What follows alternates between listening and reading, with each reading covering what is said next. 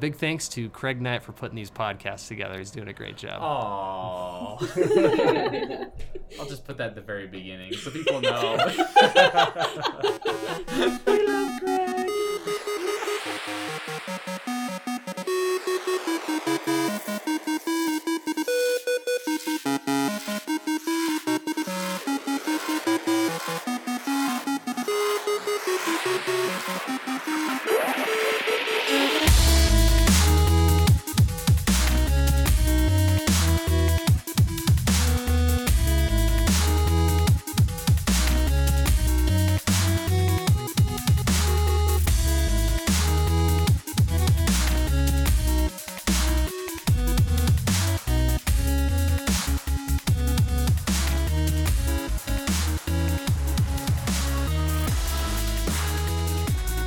Welcome to the Red Raven Games Podcast, Episode 4, A New Opal. I'm Ryan Lockett, and I'm joined here by Craig Knight and Brenna Asplund, and Mallory Lockett is also here with us today. Our first special guest. Oh no. Yeah, and we're recording live from the Golden Dragon restaurant. Oh yeah. Did you guys know that? Yeah, I remember that's what this place was called at a time. What's it called now? Now we call it the Villa. The Villa? Yeah, but it's pretty cool. So if I guess nobody's seen it, but Red Raven headquarters, we are upstairs in the attic of the Golden Dragon restaurant, or what used to be the Golden Dragon. When I was in high school, I guess. Yeah. Drove by this place like every day. Yeah, never went inside. Yeah. Yeah. So, how you guys doing? How was your weekend? Oh, mine was great. I tried Uncharted 4 for the first time. Oh, nice. Oh, wow. That's right. Oh, total derp. I could not play video games, but it was really fun. So what was the difficulty level you played at? well, I wanted to start on the easiest level, but Ryan said, "No, you don't want to do that. Let's bump you up." And then he quickly shifted it back down to beginner. I'm like, no, you got to be at the light level or whatever. Yeah. And then she plays for like 5 minutes. I'm like, can I see that for a second? And I turns it down to the lowest. No judgment here. I play all games on like mega easy narrative mode, like as possible, like as easy as you can get, because usually I just don't care. I don't care enough to get good at it.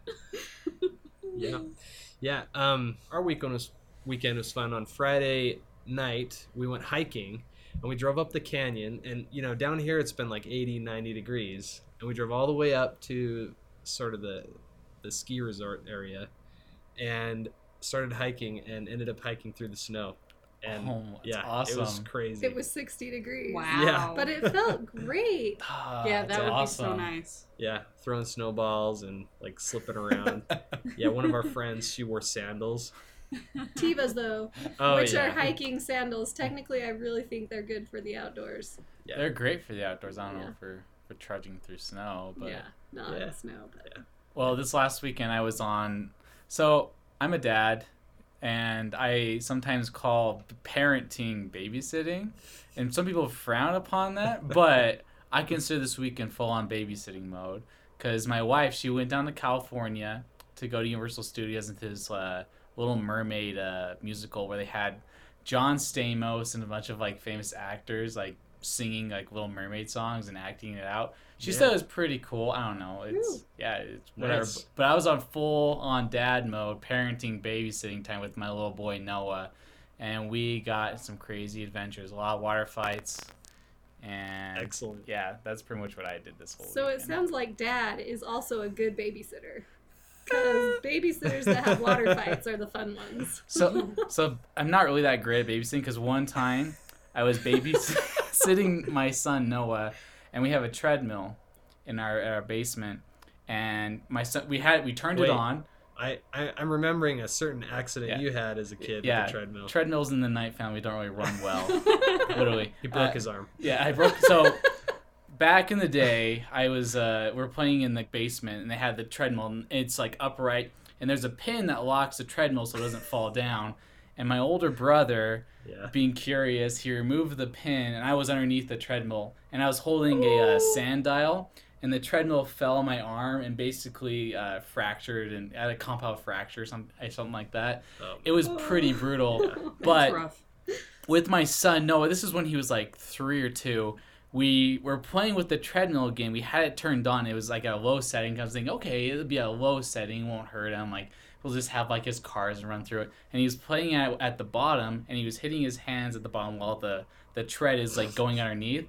And his hand gets caught and goes like into the tread underneath the bottom of the treadmill, and he didn't notice it. And I was like, oh my gosh, your hand's underneath there. And he starts crying. He had like this giant rug burn on his hand. Yeah. Ouch. And that was like the first time, I think, where it was just me and Noah, like when he was like a little toddler. So never again. When I was Yeah. when I was a little girl, I was probably like 6 or 7 or something. I was wearing a swimsuit and playing on our treadmill. And Oh. I tripped and fell down it and got stuck between the wall and the tread part of the treadmill that just kept going. Completely tore up my back, which was bare because I was wearing a swimsuit. Oh my gosh.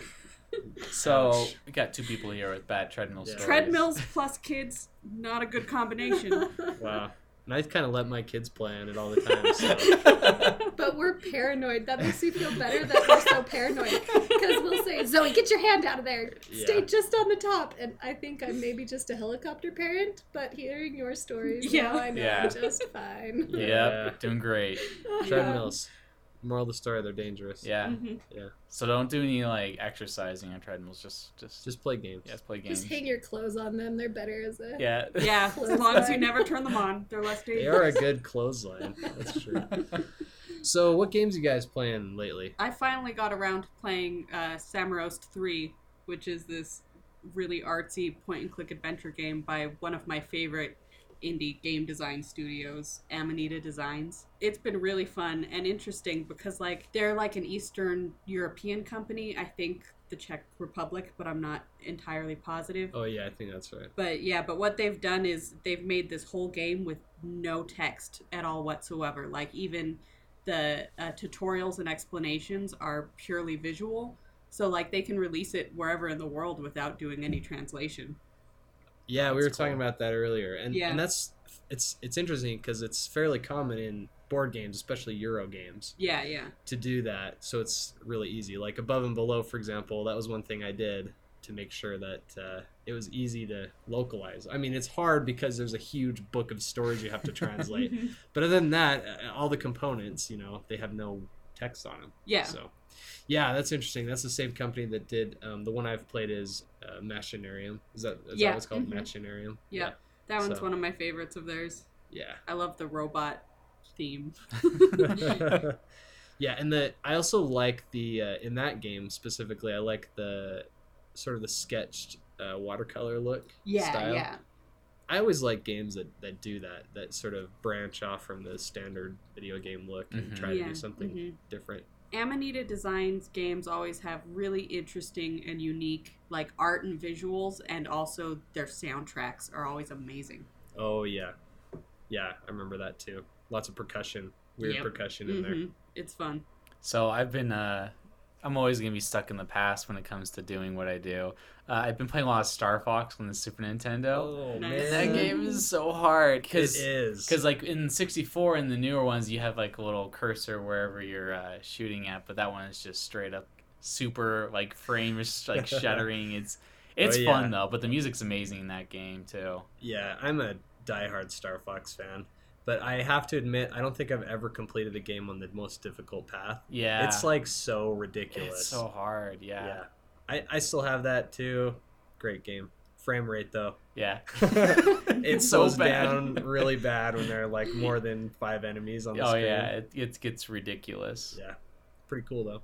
Oh, well, I'm currently learning and teaching how to play Street Fighter with our toddlers. Oh yes. Yeah. That sounds like a party. And our 5-year-old, will not stop choosing Blanca because he loves the electrocute attack. But then he gets so mad when his 4-year-old sister keeps beating him. Yeah. She'll Like, choose Oh, Vega, Vega. right? She'll choose Vega all the Oh my time. gosh. But she can beat him with anything. I mean, Yeah. she's really good, and it makes him so mad, but he just can't let go. So he'll sit there and say, stop attacking me, okay? And then I'm going to do my electrocute, and then you touch me. And Now you can attack me. now you can attack me. So, playing games with toddlers, a whole new Yeah, experience. they love Oh, that. yeah. Oh yeah, it's the best. So recently, so we haven't played this in a couple weeks, but I wanted to bring it up since we've all played it. Mm-hmm. Mhm. And it's Marco Polo. Okay, hang on. You're gonna have to edit this because I forget what the English name is. Isn't it like the Great Adventures or something? Yeah, what is that in? The Grand Voyage of Marco There it is. Polo. It's actually The Voyages of Marco Polo. Yeah, it's a board game that we played here actually at Red Raven, and Mallory has also played. And I've played it maybe 5 or 6 times now. And interesting game. Like, what did you guys think of it when we played? Yeah, I thought it was fun. I think I concentrated on the wrong aspects of it to like actually win it. Wait, does it first I was remember distracted. who won that game? Yeah, Something tells me your memory is Craig's just fine. yeah, I think Craig won. Craig won. Actually, that's gonna lead me into some of my thoughts about the game because I like it. I think it has some interesting things going on, and it's not too difficult to learn. Yeah. And it's not super long, so you can get into it. But I'm a little disappointed with the theming of the game. Mm-hmm. Like, Craig won, and Craig focused on, like you were doing, just like the contracts, Yeah. right? And I feel like the contracts are like the most boring part of the game. Right. The traveling, which is more the thematic part of the game, Mhm. it seems like if you focus on that too much and you neglect the contracts, like you'll just fall way behind. Yeah, I focused really heavily on the traveling, and I like got a really strong lead right at the beginning, and then fell behind Yeah. pretty quickly. I mean, maybe I'm wrong. I'm sure somebody will come up and disagree with me. Or No, I agree with you. Like the contracts that I kept getting were ones where like you finish the contract, you get a new one, and that probably made the game a little more easier in my favor. But no, I agree because the game is about like exploring your explorer, Marco Polo, whatever. And there really isn't that many points or incentive to actually get like to go from one place to another place and like establish a house, except for like, don't they have it where if you put all 10 of your little buildings into a little land plot, you can actually get 10 victory points. yeah, but even then, that's not that much compared to like Right. when you can get contracts that are worth 7 or 8 fairly regularly. Yeah, 10 isn't that significant of a victory point number. it Yeah. felt like that should have been a little more like boosted up, unless they had play tests and were just like, this part's overpowered if they know how to do this one thing.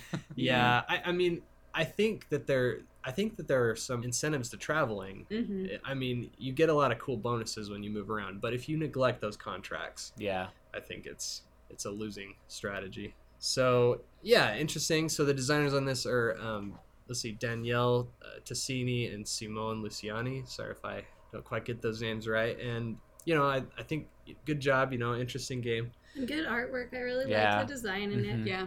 It was a very visually pleasant experience. It felt really nice. So Yeah, Dennis Lohausen is the illustrator. I like the style. All right, awesome. Let's move on to our next section, near and far development. We can have a little song jingle here to go here. We're just gonna be like, we're just going to it. We need to because we Cue haven't. Luna. Yeah, right. Nope, someone else has to sing it this time.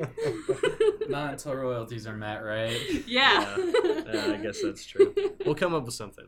So, what have we been doing on Near and Far lately? Well, I've been working on putting together the rule book and then also the graphic design for the card decks. Yeah, we only use Photoshop when putting cards together, but I figured that it might be better to use InDesign because you can open one file and edit all the cards. You don't have to open individual files, which can be very labor intensive. So we're going to try that out and hope that it works.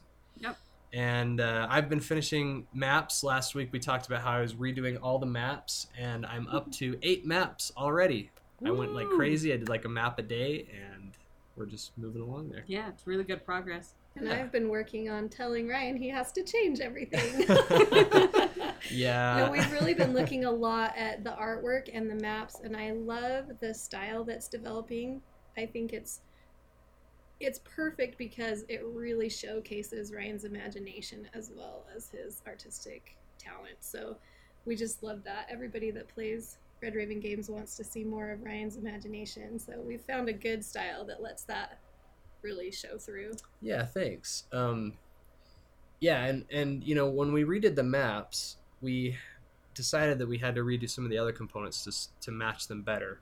So we've messed around with there's a board that's the town board where you go and visit different buildings in the town. We're kind of messing around with the graphic design there, and also with the cards, just to make the whole game look more cohesive, which is something I'm always striving for in various games. Like, over time, I've learned that the more cohesive the components look, the better the game looks overall. Like, I want, when somebody walks by, I want them to see that game on the table. I want them to say, oh my gosh, this looks beautiful. You know, what tell me more about this game. So I'm always thinking about that when working on the game. So actually that leads me to ask a question. Where did the idea of Near and Far come from? Well, we were playing another prototype. This was under dispute last week. Ryan and I Well, had a discussion. I had forgotten some of the details. He had forgotten some of the details, yeah. So we were playing another prototype that was almost done, but Ryan just couldn't commit to kickstarting it. So I said, well, what if we took this and turned it into a storytelling game? And that idea simmered, and eventually Near and Far was born. Yeah.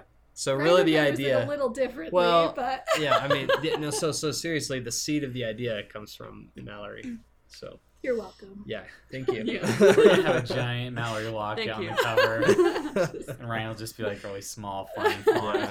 Yeah, the earlier game, I don't want to go too much into it, but it was a train game. It was like a small train game. And, you know, we dumped a lot of that game when we moved to Near and Far, but a couple mechanics made the transition. Mm. So, yeah, interesting.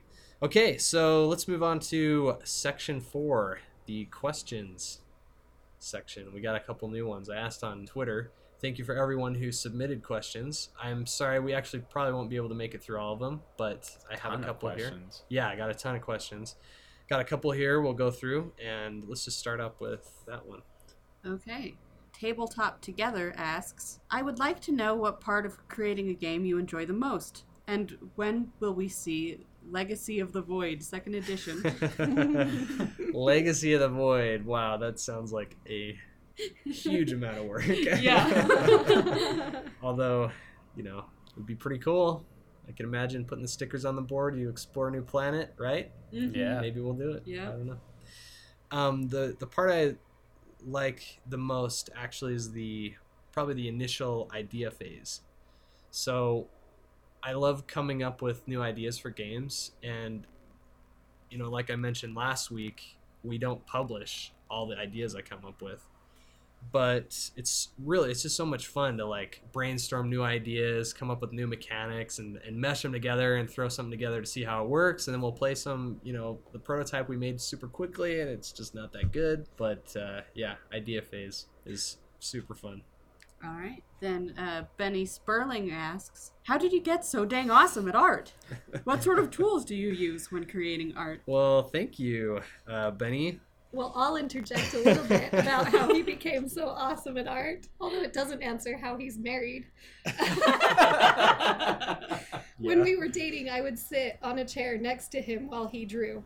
And that's what we would do together. Or we would watch a movie and he would draw while I watched the movie. And when we would go to church, when we would drive in the car, when we would have any sort of family get together, he always had a paper and a pencil. So Ryan never stops drawing. Yeah, I mean, that's kind of the answer. I'll say, yeah, I really appreciate you saying that. I actually don't think I'm super gifted naturally at art. Like, it has always been something I've had to work really hard at. And I think the answer is I've always been super interested in it. So yeah, I mean, I took a sketch pad everywhere with me for years and years, and just over tons of hours, I feel like I've just slowly gotten better. And that's, you know, that's a good message. Like, that means that if you are really interested in doing something, getting better at something, you can get better, you know, if you put the time in. So I don't know. I grew up with Uri, and you've always been really good. So I tried, and it just didn't pan out for me. And was like, you just keep doing your best. yeah, I don't know. So yeah, No, but yeah, I have a sister who's really good at art, that she's the same way, that she just always has a sketchbook with her and is always drawing. And I think that really is the trick to it, is that, yeah, you just keep doing it. You'll get out a lot of bad stuff, but eventually you'll get to the good stuff. yeah. I mean, you'll look at a bunch of the games I've illustrated, years ago, and I'm sure you'll see a definite improvement over time. And I've seen people say that as well. Yeah, but what tools do you use? You didn't answer that part of the question. That's right. So I only use Photoshop now. Totally. That's like all I use. That's all you use. Wow. Yeah, I went from sketching for years and watercolor, and then I moved to digital. And it was kind of a rough transition, honestly. And now I use a Wacom tablet and Photoshop, and I sketch everything from the get-go. I used to sketch by hand and then scan it in and then draw and then use that as a guide. But now I actually just paint. I do the sketch on the computer and do all the painting with Photoshop. Nice. Okay, then Andrew Wilson asks, any plans for an app alternative for above and below paragraphs? Alternate discussion on BG Companion and required apps. Yeah, this is a yeah, good I feel question. like this is probably one that I should answer, since I'm kind of the one who has some experience in like making computer games and such, so I would probably be the one who would make an app like that. My answer to that is that I'd probably be more interested in making an actual, like, sort of its own standalone game related to Above and Below or Near and Far, rather than just an app for the paragraphs, because I'm not entirely sure how much that would really add to it, because it's just an alternative way of reading it when you could just read it in the book. So I don't know, if you think that an app version of just the encounter book would be really useful to you, maybe tweet at me and change my mind. Well, I actually have had this question quite a few times, and I sort of agree with you. Like, there's not really a bonus to that, because you've got the book right there, just use it. There are a couple things that you could get out of it. Like, for example, if you wanted to play a single player, you could make it so the app didn't show you the rewards. That's a good point. And you could play through that. I've had people say that to me. And also, it could pick randomly for you, so you wouldn't have to roll on the cards. It could just be a random thing. Plus, you could add paragraphs all the time. Having said all that, there are no plans to make an app. Yeah. I actually am sort of against app board game conglomerations. I feel like the point of the board game is that it's all paper and you can play it when like the power's down. I used to live in the Dominican Republic, and half the day there they turn off the power because nobody pays the power bill. So in response, like the power company, they just flip the switch for about half the day. And when I lived there, I had Puerto Rico, and we could play that any time of the day. It would be like 10 o'clock at night. It'd be super hot, and there'd be no power, and we'd just light the candles and pull that game out and play it. So there's something about like I don't know if it's like the romantic side of it for me, but like I don't know if you can call like board games romantic, but that's sort of my idea. Plus, I never want a game to become outdated when the hardware or the software becomes outdated, like in 20 years when no one can, when the app is like non-existent, et cetera, et cetera. You have to just do multiple updates because technology is always changing, whereas like a board game is just a board game. Right.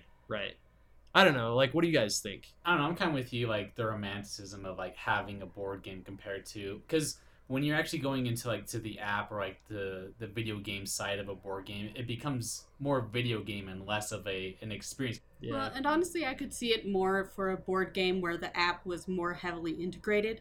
Like if that was an essential part of the experience, then maybe that's a little gimmicky and it could become outdated in the future, but at least it's a sort of a new, fun, and exciting experience where that's like a really important part of it. But if it's just like we're tacking an app onto a game, like it's hard for me to see Yeah. like a point in that. Like, what's it really adding to it? Yeah. I feel like at the trade shows, it seems like a lot of people ask for it.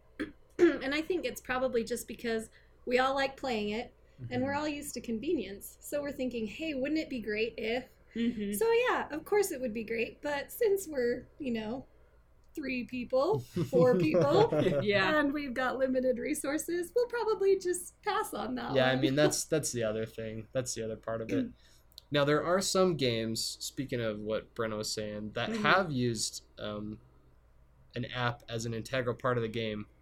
I'm thinking specifically of the XCOM board game. Yeah. They made it so you absolutely have to use the app. Mhm. And in fact, much of the, it seems like a lot of the mechanics and stuff are hidden in that app, and it sort of runs it for you. So it's a lot more like a video game, but you've got physical components. Yeah. So Which reminds me of Space Alert. Oh, Even yeah, having to Space use Alert. a CD Use- and plug in a CD player, like it was a little weird. Like I go back to what you're saying about board games being romantic. Like if you can just take out the box and play it, it's so simple. It's so almost old-fashioned in certain ways where you can it's just tactile. And Yeah. that one extra step of getting out the CD player was like, oh, this is odd. Like, I feel like that maybe, I don't know, this is just me theorizing. Maybe that hurt that game's long-term, Staying power. yeah, maybe it hurt its staying power because, I don't see people playing it anymore. I never see people playing it at cons. And it's maybe because it's like too much trouble, like at first it seems really exciting, but then when you have the choice, you don't have that CD player. And you don't want to download the tracks because it's like an extra step. So, I don't know. It's too much work. Too much work. Mark Brewer asks, what's your favorite game that you've designed? My favorite game is always the current game I'm working on. You're such a politician. That's a good attitude to I have. know, it's true. I would have to say City of Iron is still my favorite, but Near and Far may be a contender. I'm actually most proud of Near and Far. It's not out yet, but I think that touches on why your latest game is always your favorite, because you still take so much pride in perfecting the craft, and every time you make a new game you feel so much accomplishment saying, wow, look at the strides I've made in design, look at the strides I've made in concept, and it just feels that much more fulfilling to say, wow, we've come a long way and this is even better. This one is even better than the last one, and it just feels cool to have that new And game. I feel like that's a good attitude to have as a creator of anything. Like, you should always be trying to make a better thing than the thing you made before, Yeah. Do you think it's safe to say as a creator it's just like a continual creation rather than just like one project finish, like you just kind of like carrying bits and pieces of like every game that you've created to the next board game? yeah, I mean, every time we learn something every time, and people will notice also that I like certain mechanics and they like carry forward, and then I get bored of them, so I move on to new mechanics, but those last a couple of games. Yeah. Yeah. Okay, James O. Butler asks, can you tell us anything about that picture of the game called Haven by Siegert you tweeted many months ago? Yeah. Haven is a game designed by Alf Siegert, and I've done some development work on it, and we're super excited to publish it. It'll be the game we do after Near and Far. It's a 2-player. I guess you guys haven't played it yet, right? No, I No. haven't. It's a little different. I'm excited to do it because I think it's our only 2-player. Yeah, we haven't done a 2-player only game, It's our only exclusively 2-player game. and And it's really neck and neck and a little bit just slightly more competitive than yeah, some of our other games. Alf and Natasha, I know, have worked a lot on it, and they're another married board game design couple. I'm sure Yeah. there are some heated games there, but yeah, yeah. it's a really fun play, and I really like the theme and how it's developed. It's lush, I think. Yeah. So the theme, just in a nutshell, is one player is the forest, this mystical forest, and one player is this mechanical city, and the city wants to take over the forest and harvest it for its resources. Mhm. So you as the player, you've got to, you're trying to take over the forest, or you're trying to fight back and defend your forest. And it's a 2-player game. There's some card play in it. There's some resource management in it, and some area control. So it's sort of a tug of war game. We'll have more info on that soon. Yeah, look forward to it. Okay, it's time for game development tip of the week. Do I have to sing it, or are No, you we'll going to put it insert in it? there. No, I'll just go like. I want to hear it. Let's hear it, Brenna. Just for me. It's the tip of the week. Woo! I'll just put the piano part right there. Just stick it in there. Oh yeah. Okay. Now this actually comes from a question that another game designer asked on Twitter. TC Petty 3. He asked, should a game designer publicly respond to a negative review privately? And when I saw this, I had to, put my 2 cents in here. And the answer is no, you should not. I see this all the time. And I think, and in saying this, I know I'm going to offend a couple of people, but I really don't think that you should say anything. Now, privately, I would say that's okay, especially if they got maybe a pretty big rule wrong. It might be a good idea to email them, say, hey, I saw your review and you didn't like the game. You got this rule wrong. And it probably would change a lot. Now, let's say they only got a couple things, like a couple minor things wrong. I don't think your comment's going to change their mind. Also, I don't know. What do you guys think? I don't know. I'm with you. I don't think you should respond. And I think it's almost even kind of weirder to do it privately. Like, as a reviewer, if you got an email from someone who you wrote a negative review of, I guess maybe if they got a rule wrong, that might be something to correct them on. But if it's just a negative review and you're like, I can't believe you didn't like my game. Yeah. Yeah, I totally agree. Don't touch it. Man, you got to let these things just kind of happen how they're happening and let people read through it, because if you get in there, you're not going to do anybody any good by putting your 2 cents in about how you feel about your game. They know how you feel about your game. You published it. But, you got to just let people use their brains and say, hey, what do I think of this review? What do I think of this reviewer? And a lot of people listen to reviews to glean info rather than the opinion of the reviewer. They want to see what kind of game it is. They want to see if it seems like their style. Like, there are a lot of movies that I'm like this about, where if I see a review, it doesn't matter if someone's trashing it or praising it. I can tell what kind of movie it is, and I know whether I want to see it. Yeah. And, like, you got to keep in mind that most reviewers aren't publishing reviews to try to pick a fight with the designer. Like, it's not a personal thing. They don't want to argue with you about it. They want to let the people who read their reviews know how they felt about the game. And they've got critical integrity to maintain. They're not going to pull their punches just because your feelings get hurt. So just let them, let them go and let your emotions relax. Everything's fine, and your game will still stand on its own 2 feet, no matter what. Yeah, I mean, this is one of the most difficult things of being a creator, is putting your work out there and letting it speak for itself, and then not going in and defending it, especially in the current internet age. Child. It's really hard. No, it's really hard. As a person who's designed many games and seen lots Go of out in the world to reviews. make me money. Yeah, right. Boy. No, like seeing a negative review can seriously ruin my day, and in some cases my month. I mean, seeing a bad review. I mean, it's really hard to distance yourself from your creation, but I think it's going to seem stronger if you don't rush in there and say anything. And I've even seen people respond by saying basically, thanks for your review. And I also think that's unnecessary. Like, I think a reviewer and the creator should be as distanced as possible. Yeah, like that's kind of what I was trying to say earlier, and that the reviewer is not trying to have a conversation with you, the creator. Like, they don't want to talk to you. They want to talk to the other people who might be interested in your game. So I think if you respond to it at all, you're kind of making it weird. But I mean, it would seem weird to me if like a famous movie reviewer wrote some scathing review of a movie, and then the director left some comments like in the yeah, exactly, like defending his movie. I don't know. I can play devil's Yeah. advocate and think you should. Like, I think you should just really just get like knee deep into like an argument with whoever Well, reviewed your game that because happens. it's your game. It's you think it's awesome, and they're just obviously wrong. They don't know what they're talking about. Yeah.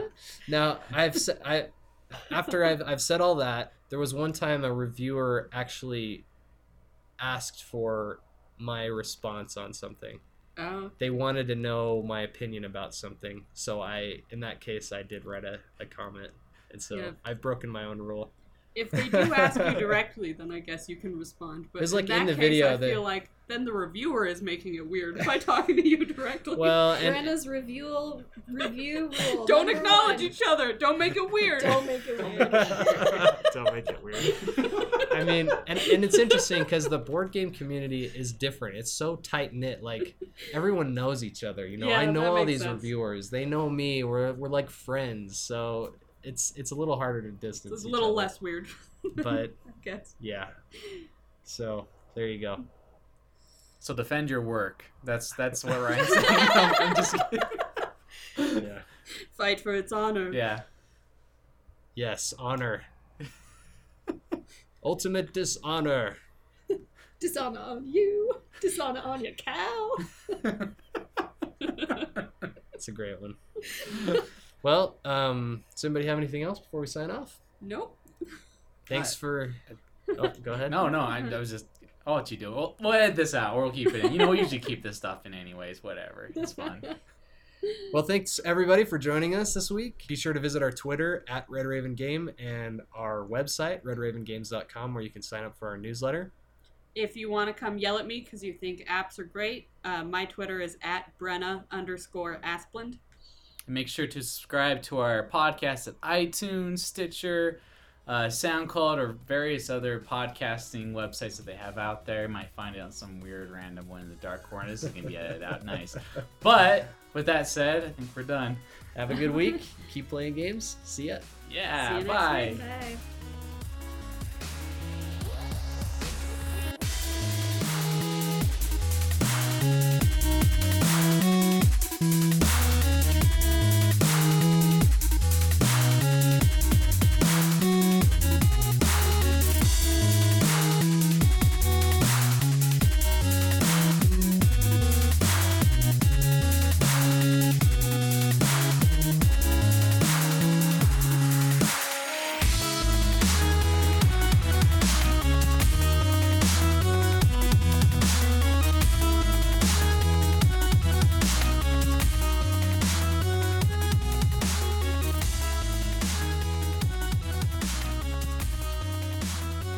Yeah. Cool. See ya. See you next week. Bye. That was a terrible ending. I feel like we Really should weak. Should we re-record the ending? Yeah, we'll re-record the ending. Okay, let's do it. So, all right, clap your hands and start.